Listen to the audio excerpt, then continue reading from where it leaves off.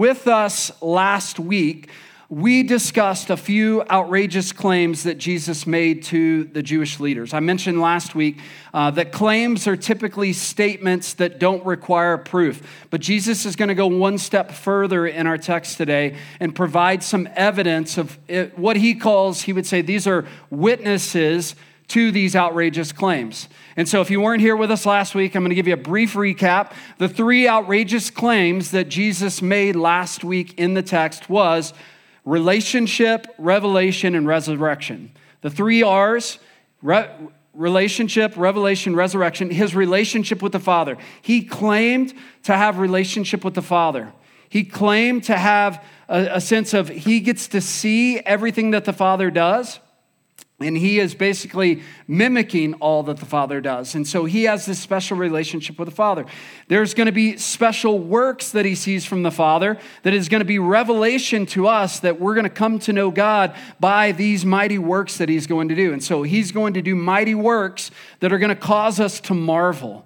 They're going to cause us to be in awe. And then lastly, he says there's going to be a resurrection.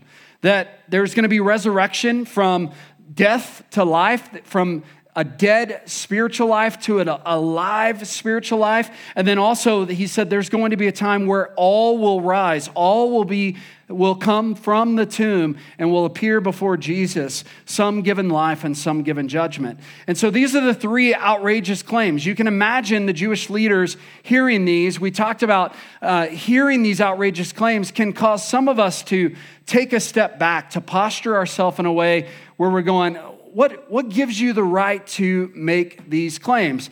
And the three responses that Jesus gave us last week is, if you hear these outrageous claims, I want you to hear them, I want you to believe in them, and I want you to honor me, the person who is able to make these claims. And so at the end of this passage today, we're going to be faced with the same response. Will we respond to Jesus? And I know that I'm speaking to possibly a crowd that is mostly churched, knowing that there are people here who are curious about Jesus and walking in. We're thankful you're here. And I would tell you the call is no different. No matter who you are or where you're coming from or whatever your background, will you come to Jesus? And I'm telling you that there's probably the same barrier that exists for people who are walking in who are curious about Jesus is the same barrier that keeps all of us from coming to Jesus on an everyday basis. What is it? That's where we're going to go. Jesus is going to engage unbelief in this passage. That's what he's engaging. The reason he uses harsh words, the reason he uses harsh language, even though it was read with like the sweetest words from Michelle, okay? And you hear it's like, you don't abide in the word and you don't listen to the truth and you search the scripture. It's like, these are fighting words. Jesus is confronting them, but he confronts them with a passion and a heart for them to be saved. And Jesus engages unbelief in two ways. And these are the two ways that you're going to see Jesus engage unbelief. He engages the mind. And so Jesus doesn't say, hey, check your mind at the door and come and follow me. In fact, we read in Matthew chapter 22, verse 37, it says, and he said to them, you shall love the Lord your God with all your heart, with all your soul, and with all your mind. It requires the whole being. And so it does require the mind. It does require, we appreciate and we're thankful for the intellectual approach that many people write from and give us evidence into the validity of Jesus. We know because of the validity of the Bible, the archaeological evidence, the eyewitness testimonies, the non-Christian resources that even exist, people who wouldn't claim to follow Jesus but have written accounts of his life. There is a ton of historical evidence for the historicity of Jesus apart from the Bible. And we're thankful for the intellectual evidence and the sense that we don't have to check our mind at the door. The Bible doesn't disagree with science. Now, science needs to come and it is basically in submission to the Word of God. And so are we submitting this to the Word of God? The Word of God is true. And so we see we don't have to check our mind. And so Jesus is going to engage them intellectually. He sees that. That's his first approach. And for some of us, maybe that is where we come from. Like we just don't have, I use this term and not in a derogatory term, but in a derogatory way, but we're ignorant of the truth and validity of Jesus. We just haven't considered the claims. We just haven't been approached. I meet a lot of people who don't know the good news of the gospel. I meet a lot of people who I say, hey, don't you know, like, this is what Jesus, and they're like, no, I didn't know that. Well, that's awesome. Like, that's one way that we can engage unbelief is to engage it through the mind. And Jesus is going to do that. He's going to present eyewitness, like these are the witnesses, these are the testimonies that I'm putting forward, but he's going to go a step further because it's not just the mind. He's going to engage unbelief through the heart. It's not just intellectual, it's emotional. And I would tell you that for most of us, it's not intellectual evidence that we need. We need some emotional engagement. And that's where Jesus goes in this text. He goes to the heart. His second approach is through the heart. And so what Jesus is doing is he's helping them diagnose the heart. Church, hear me. We need people to help us diagnose our hearts. We need to consider some of the tough claims that Jesus makes in this passage and ask, is that true of me? We make a huge push here for community groups, and it's not because like, hey, we want to get you into these, smaller groups, and that's a strategic way to help grow our church. We believe in community groups because we believe that this room alone is insufficient to create change and growth and properly diagnose in the heart. We need people to apply it. And so that's what's happening in community groups. If that's not what's happening in your community group, come talk to me. I help coach our community groups. But I can tell you, we want to help properly diagnose the heart. Does that happen in the context of 20 people in a room? No, it's introducing these concepts of how do we apply, and relationships are birthed out of that, and we're getting to one another, each other, to help diagnose. I can tell you, I met with a couple this past week, and we sat down. You know what we're seeking to do together? We're seeking to be faithful to who Jesus is. And we're going, hey, man, is this true of me? Is this true of you? How do you see this in my life? How do I see this in your life? And we're wrestling that out together. And I love that because here I am 20 years after professing faith in Jesus, and I'm still growing. And I'm still seeking to be faithful to Jesus. I'm still seeking to want to have God properly diagnose my heart and pull out those areas of unbelief. And we need others to do that. Hebrews chapter 3, verse 12 says, take care, brothers, lest there be in any of you an evil, unbelieving heart, leading you to fall away from the living God, but exhort one another every day, as long as it's called today, that none of you may be hardened by the deceitfulness of sin. One another does not happen in this room. This is only half of the Christian life. To be faithful to the one another's of Scripture, we have to be engaged. We have to be opening our lives to the people around us. And we need to be saying like, hey, help diagnose my heart. Help show these areas. And because of the gospel, we can do that. That's a gift. So the key question we're addressing out of this text, what is keeping you from coming to Jesus? Jesus is going to do that. Jesus is going to show us that. What is keeping you from believing and trusting in Jesus? And here's what I would say. These people are standing face to face with Jesus, and guess what? They're missing him. Could it be possible that we today, walking into Church of the Valley on October 16th, could be missing Jesus? Absolutely. For us to say that we can't, or it's impossible for us to miss Jesus this morning, is to be naive, because they're standing face to face with Jesus. They've seen the miracle of the healing at the pool of Bethesda, and yet they stand in unbelief. What's keeping you from believing today? What's keeping you from taking the steps? So we're going to begin John chapter 5, verse 31. We'll come back to 5:30 at the end of the message. In John 5:31, it says, if I alone bear witness. So he's presenting witnesses. And he says, out of the gates, if I alone bear witness about myself, my testimony is not true. What Jesus is not saying is that my words are not enough. Jesus' words are sufficient. He isn't saying that his testimony isn't true. He just needs further witnesses to prove that it's true. Why?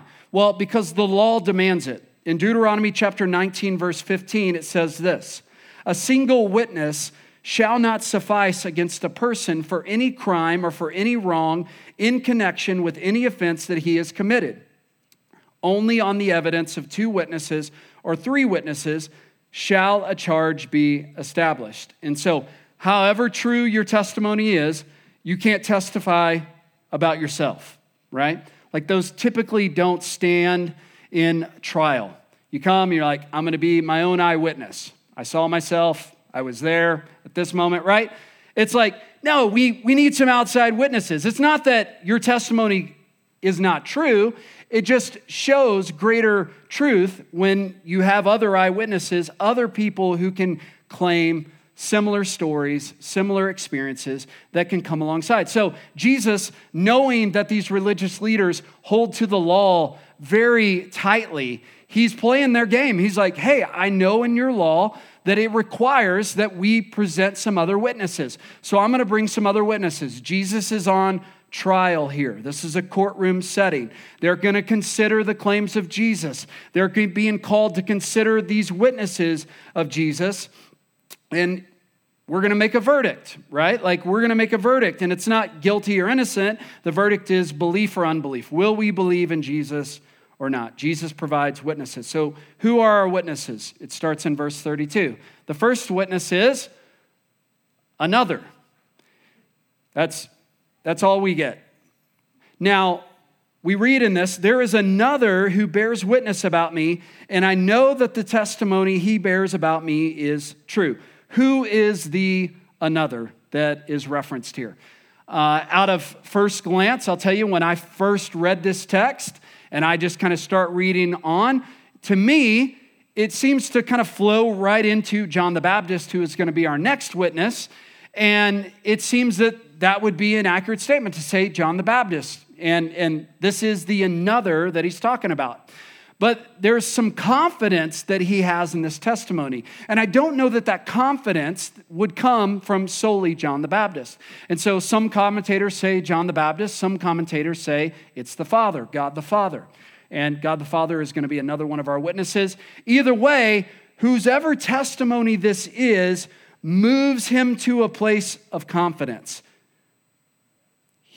The testimony he bears about me is true. The confidence that it gives him is the ability to be able to stand in opposition with the Jewish leaders and be able to make these claims. He has enough confidence to go, this is who I know, like this is who I am.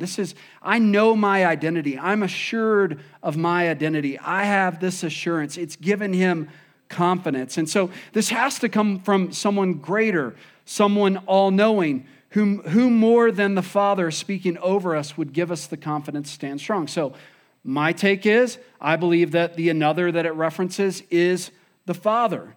Because it's the Father who gives us the confidence. It's the Father who gives us the confidence to stand in the face of opposition. And we're going to need this type of confidence. Let me ask you this morning, who does the Father say that you are?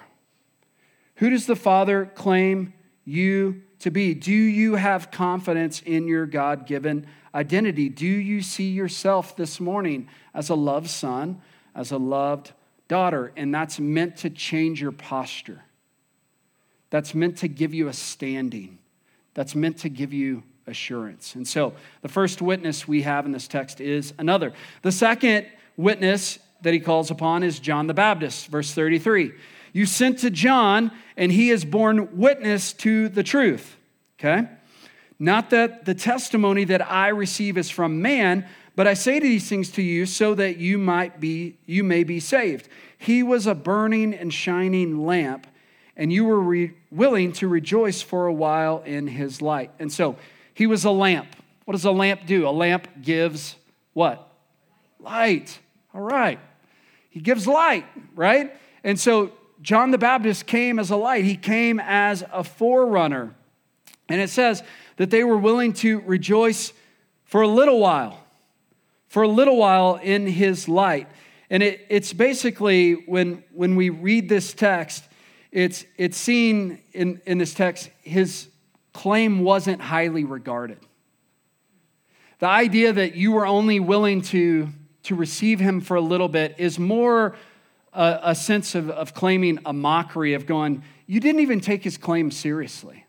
When John the Baptist came on the scene, and John the Baptist came as a forerunner to Jesus, pointing people to Jesus, we saw in the early chapters of John that John the Baptist came, and they thought he was the prophet. They thought he was Elijah. They thought he was the Messiah. Are you the Christ?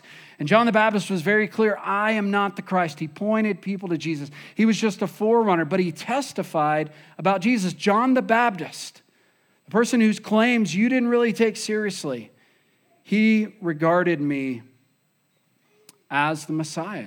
He holds to the validity of these claims. He believes these claims to be true.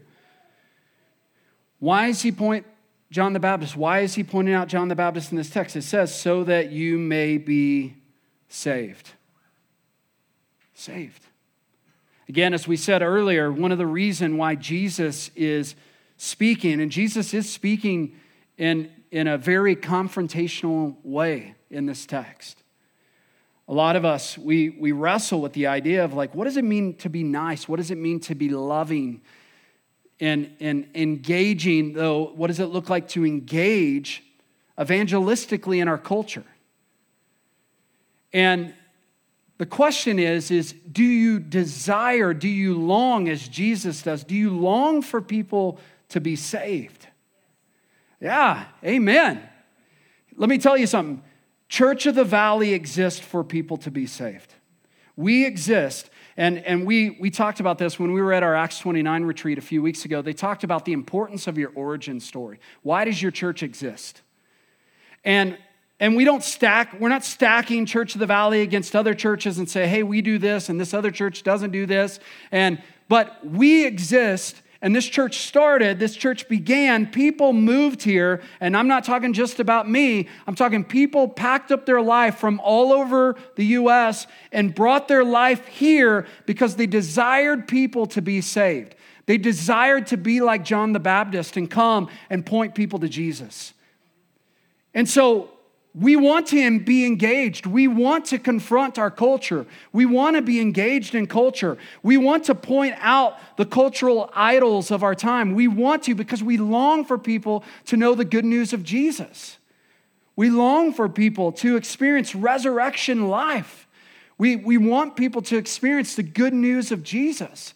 And so if you ask, why does Church of the Valley exist? We exist for people to be saved.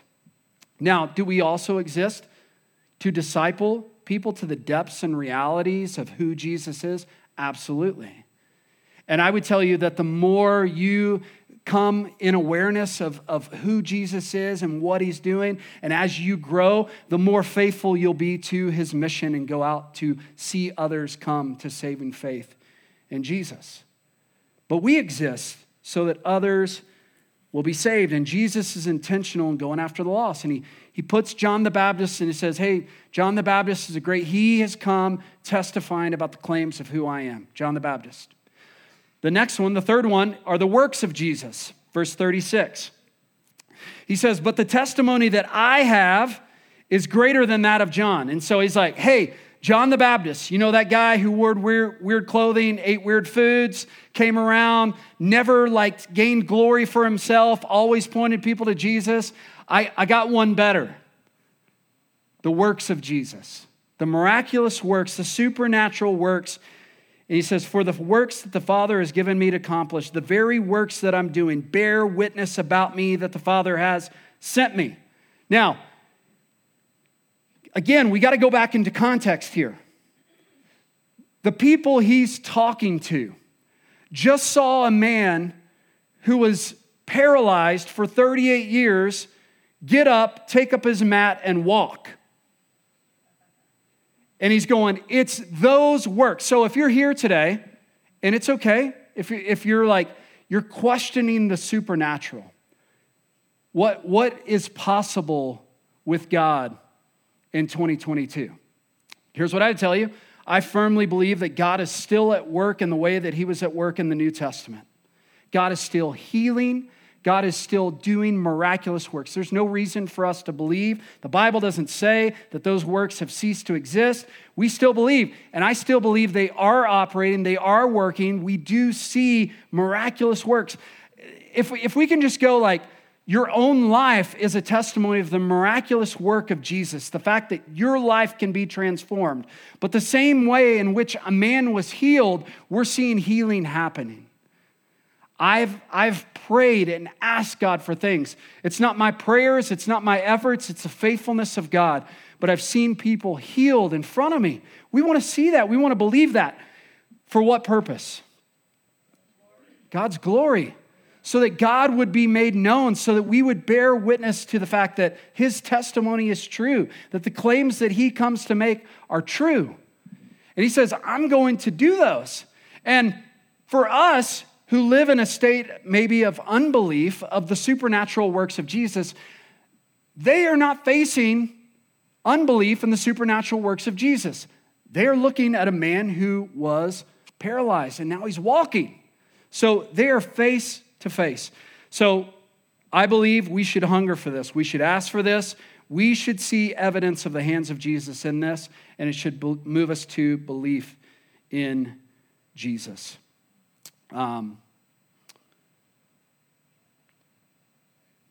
Fourth witness he calls upon. Verse 37. We got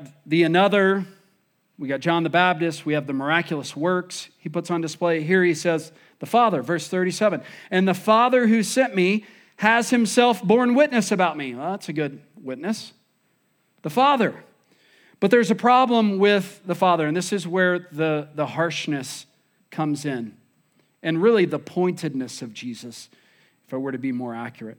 He says, his voice you have never heard. It's like you won't even receive the testimony of the Father.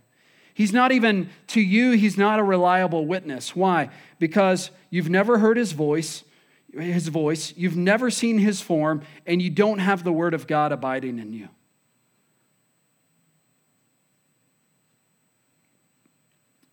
These are fighting words. This is the confrontational nature of Jesus coming on display. He says, the Father testifies about me. Verse 39. The Scriptures. You search the Scriptures because you think that in them you have eternal life. Is searching the Scriptures a bad thing? No, searching the Scriptures. Should we search the Scriptures? Yes, absolutely. And through the Scriptures, do we find eternal life? We do, because it's in them that we meet Jesus. But it's the whole book testifies about Jesus. If you want to know this whole book, and if it's like, man, this is really clunky, 66 books written over 1,600 years, written by some 40 different authors. What's this all about? It's about one hero. It's about one story. It's about the fallenness of mankind and all of our failed attempts to try to get to God, and God sending Jesus as our hero to rescue us, redeem us, and bring us back to a new place where we get to live with him forever. That's the story. And so from the very first few pages, we see Jesus on display. We were made in the image of God. It's plural. Let us make man. We see Jesus out of the gates. We see Jesus described as that Eve is going to have an offspring, and through the offspring of Eve, that one day he would crush the serpent, and that we would be given life. And we see page after page after page, they talk and they reference Jesus, but these religious leaders, they don't see Jesus. They search and search and search. They're diligent in their scriptures. As a religious Jew, these people would have memorized the entire Torah, the first 5 books of the Bible. I want to consider, how are you in the first 5 books of the Bible? Genesis, Exodus, Leviticus, Numbers, Deuteronomy, memorized completely by the age of 10. That was the standard for those who were going to be in the elite crew that ran with the Jews. They would memorize the Torah, the first 5 books of the Old Testament. They searched the scriptures diligently. They have them memorized, but they miss Jesus. My question is, could we miss Jesus? Absolutely, right? This past week, my kids were on fall break, and so if you're asking, why this LA Dodgers hat? Well, we decided, while my kids were on fall break, I would take the boys to their first Major League Baseball game. And so we jumped in the car and drove 8 hours and went to a baseball game, stayed the night, woke up the next morning, drove all the way back. And it was awesome. Now, my boys have never experienced a Major League Baseball game. It's super fun because we went in the postseason. And side note, they lost last night, which is helpful in my sermon because we're going to get to a place, our glory doesn't come from our winning team. And so if you're a football fan, you're waiting for, like, your emotional status is going to change this afternoon when you find out that you lost. And you're like, oh man, it's good news that, like, our glory doesn't come from our winning team. All right, so we can live another day. We can keep going. But my wife was super concerned for one reason. You're going to lose our kids, okay? So you're going to go to the Dodgers. It's a sellout game. There's 53,000 people in attendance. And I'm like, look, you can trust me. All right? I'm responsible. I'm not going to lose our kids. I promise. And so the whole time I'm documenting, here we are. We're still together. We're at the game. We're ahead. We're at batting practice. Everything's good, right? And then we sat at the game, and every time, like when we went to the snack shack, I'm walking them in front of me. I'm keeping them in front of me. And then at the end of the game, everybody's leaving, and I'm going, hey, we'll just stay put. I don't want to look irresponsible here, so let's just stay put. Let's wait till the stadium clears. Make sure we honor Mom's request. And so we stayed put, and we waited and waited and waited, and then the parking lot was full of cars, so I was like, let's just stay here, and we just stood there, and we waited till the parking lot cleared out, and we got in the car. I was like, we're documenting, we're FaceTiming, hey, we're still together. I didn't lose them. This is so good. And then we went back to the hotel, and we got ice cream in the lobby, and we were like, we did it, guys. We did it. We walked to the elevator, hit the 20th floor, got to the 20th floor, and I stepped off, and the elevator doors went, and I was like, guys? Oh, man. Really, right here, right at the end, I made it this far. I hadn't lost them. And here we are on the 20th floor, and I'm going, where are they going to go? You got to have the key card to access it. I had both key cards, but they're on the elevator. The elevator door's shut. I immediately pushed the door, hoping it would open right back up. It didn't. And so I immediately jumped on another elevator, rode it all the way down, looked across the lobby. They're not there. Rode it all the way back up, and I'm searching diligently, running across the hotel, frantic, thinking I was doing so well, only to lose it right here. And all of a sudden, I hear their voice, Dad. I was like, what are you guys doing? Where were you? And they're like, well, we wrote it down, and we went and found a manager, and then we got back on, and we wrote it up. And I was like, next time, stay with him. Like, this was scary. It was frantic. I share all that. What does your searching look like? Because we typically search for things of value, right? I was frantically searching for my kiddos. I'm running around this hotel, for 10 minutes. I'm going, there's nothing in the world that matters than finding these kiddos. And so I'm running. But it's like, there's some things that you lose that you don't really search the house for, right? I mean, you ever been at some place that give you change and you drop a penny? It's not like you get down on your hands and knees and you're running around trying to find that penny, right? But we think we search for things of value. And we're to search the scriptures diligently. We're to search the scriptures, not for our devotional thought for the day, not for our DIY, your new life, not for our own self-interest or self-investment, not for our own information or head knowledge. We search the scriptures because in them we find Jesus. Jesus is behind all of Scripture. It's Jesus. It's a relationship. It's a person. We're seeking a person. We're seeking Jesus.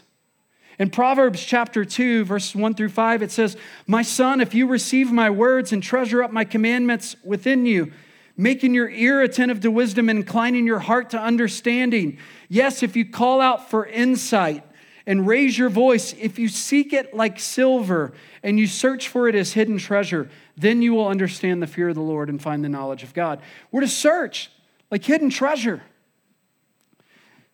Jesus is all over this book. Jesus is to be found on every page.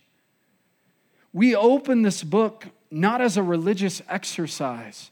We open this book not as a sense of filling our heads with more information. We open this book, hopefully, each and every day because it's in these words we find the person of Jesus. And we live in relationship with Jesus. We need Jesus. Had they truly approached the Scriptures, had they truly searched the Scriptures, if they truly read the Scriptures, they would have discovered that it was Him that it was pointing to. It was Jesus, but they missed Jesus. They missed Him, the Scriptures. The last witness that he puts on display is Moses. And we'll jump down and I'm going to grab these few verses in between in closing. In verse 45, 47, it says, "Do you not think that I will accuse you to the Father? There is one who accuses you, Moses." Now, Moses was like their best friend, right? Because we look back, it's Moses' words in Genesis, Exodus, Leviticus, Numbers, Deuteronomy. Moses, they loved the law. Moses was the lawgiver. And so they're like, we love Moses. Moses is our man. And he's like, it's actually Moses who accuses you. And they're like, whoa, we thought that was our buddy. For if you believed Moses, if you really believe the words of Moses, if you truly search the words of Moses, you would believe me, for he wrote of me. But if you do not believe his writings, how will you believe my words? The closing argument that he brings is Moses.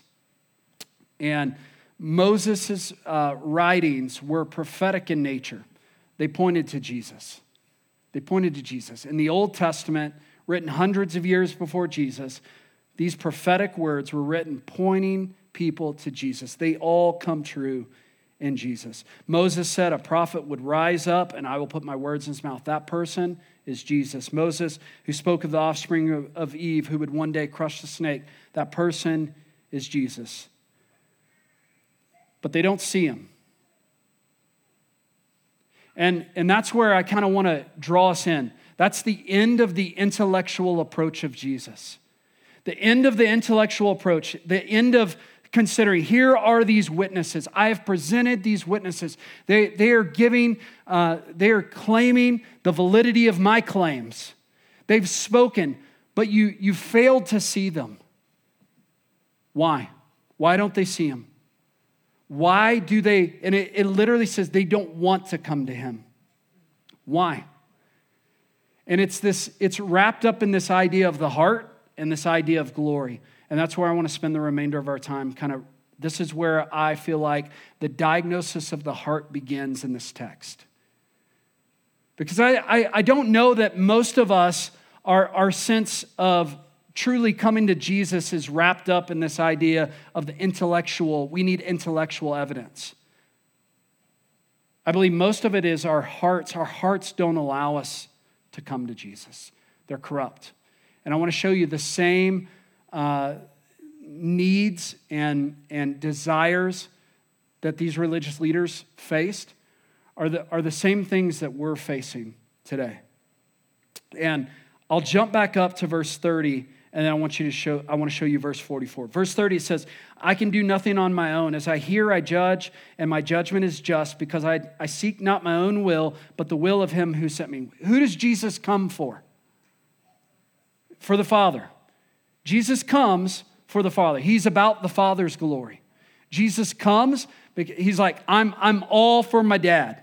Like I'm doing what my dad does. I'm coming for the glory of my dad. Like I want to be faithful and obedient to him. This is my aim in life. This is my direction. This is my trajectory. I'm coming for him. Verse 44.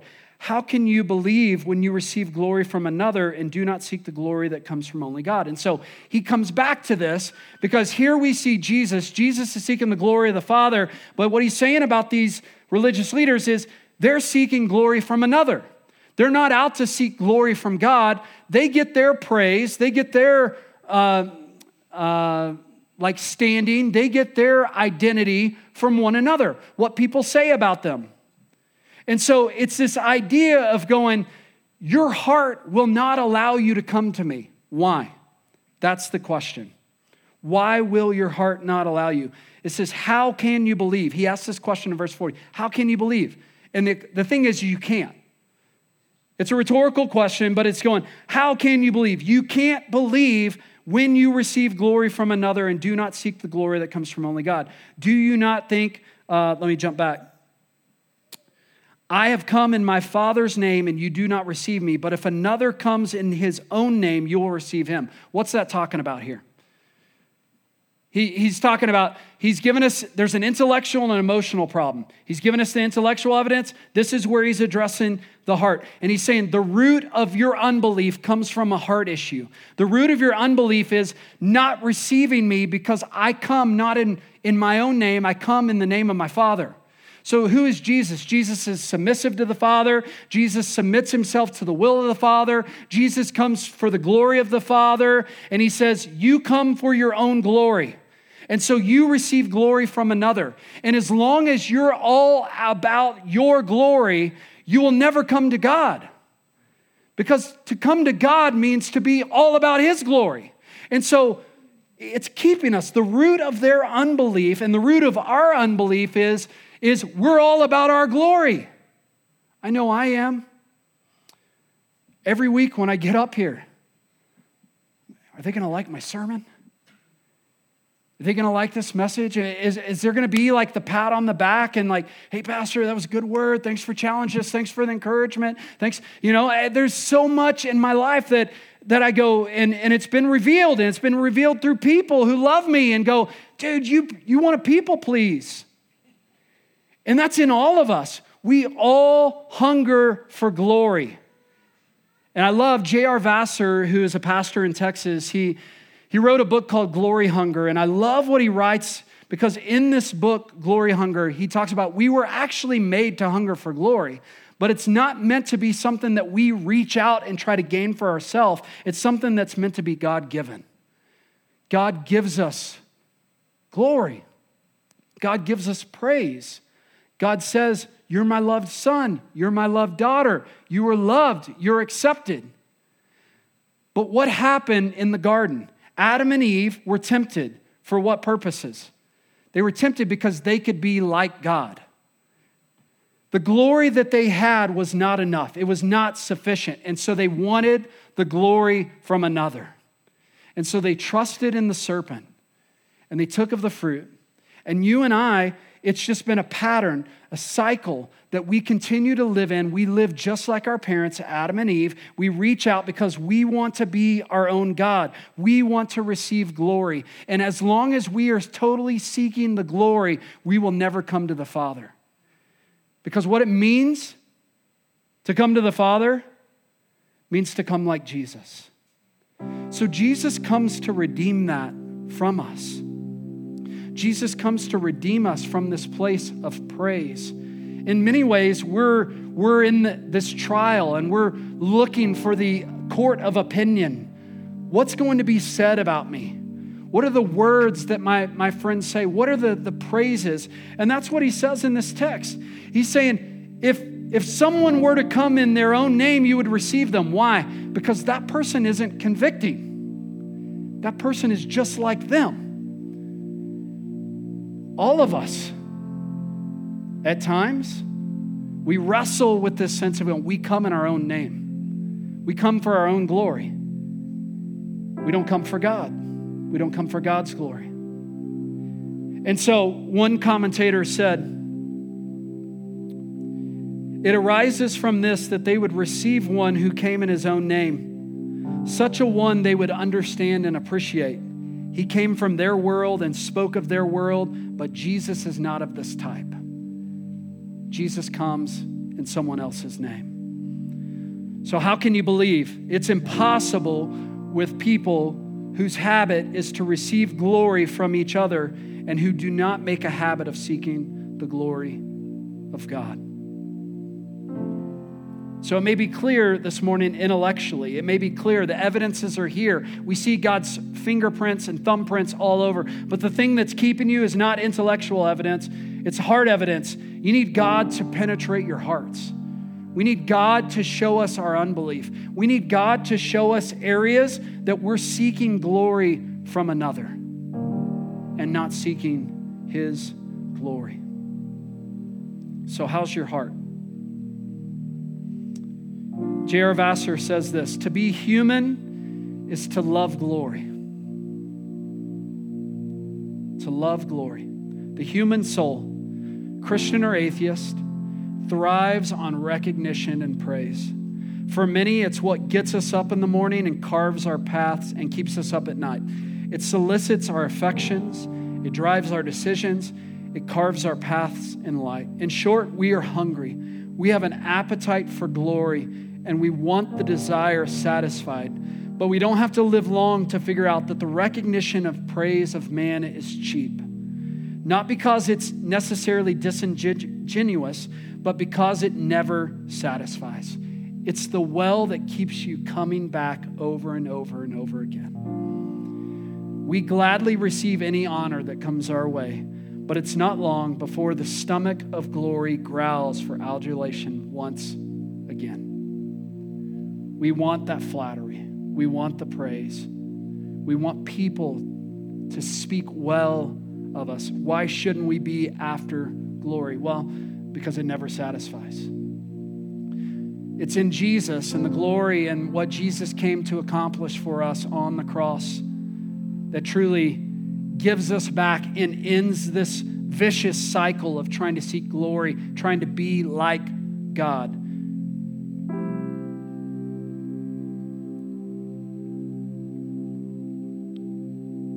So here's the question. Where are you? Where's your heart? Where are you in that cycle? Thinking back to Adam and Eve, the temptation to be like God, the lie of Satan. The lie of Satan is always to give you something you already have. You know that?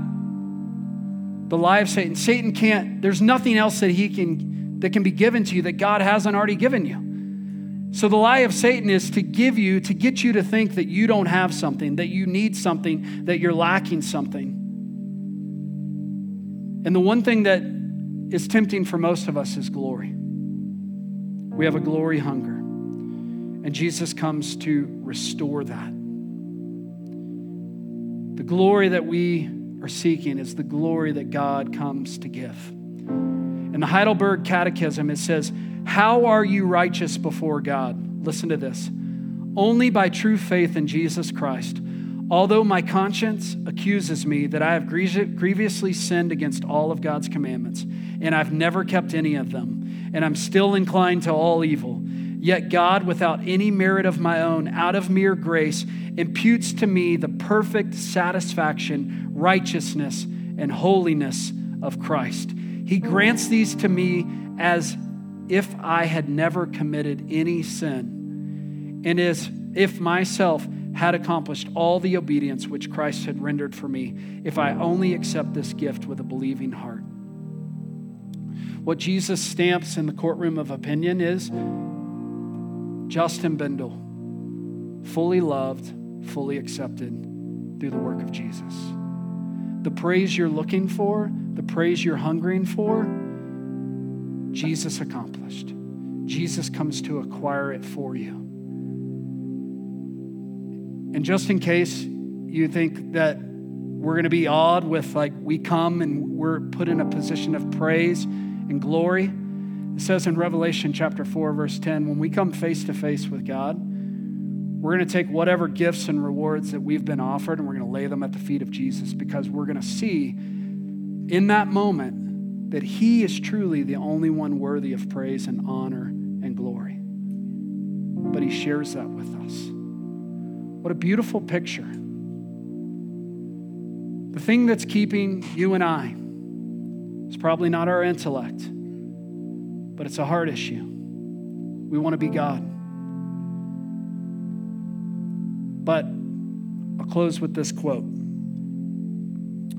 God will make a way to renew his commendation over us, restore his image in us, and reclaim lost greatness for us. But our reaching for glory will not bring about this transformation. No, God will come to us, and it'll be his work, not ours. It is reaching that robbed us of this glory in the first place. Grasping for glory is the one sure way to miss it. So receive the gift of Jesus this morning. That what Jesus accomplished for you on the cross is he ends this vicious cycle of grasping for glory and calls you son, daughter, loved, accepted, chosen. Let's pray. Father, this morning,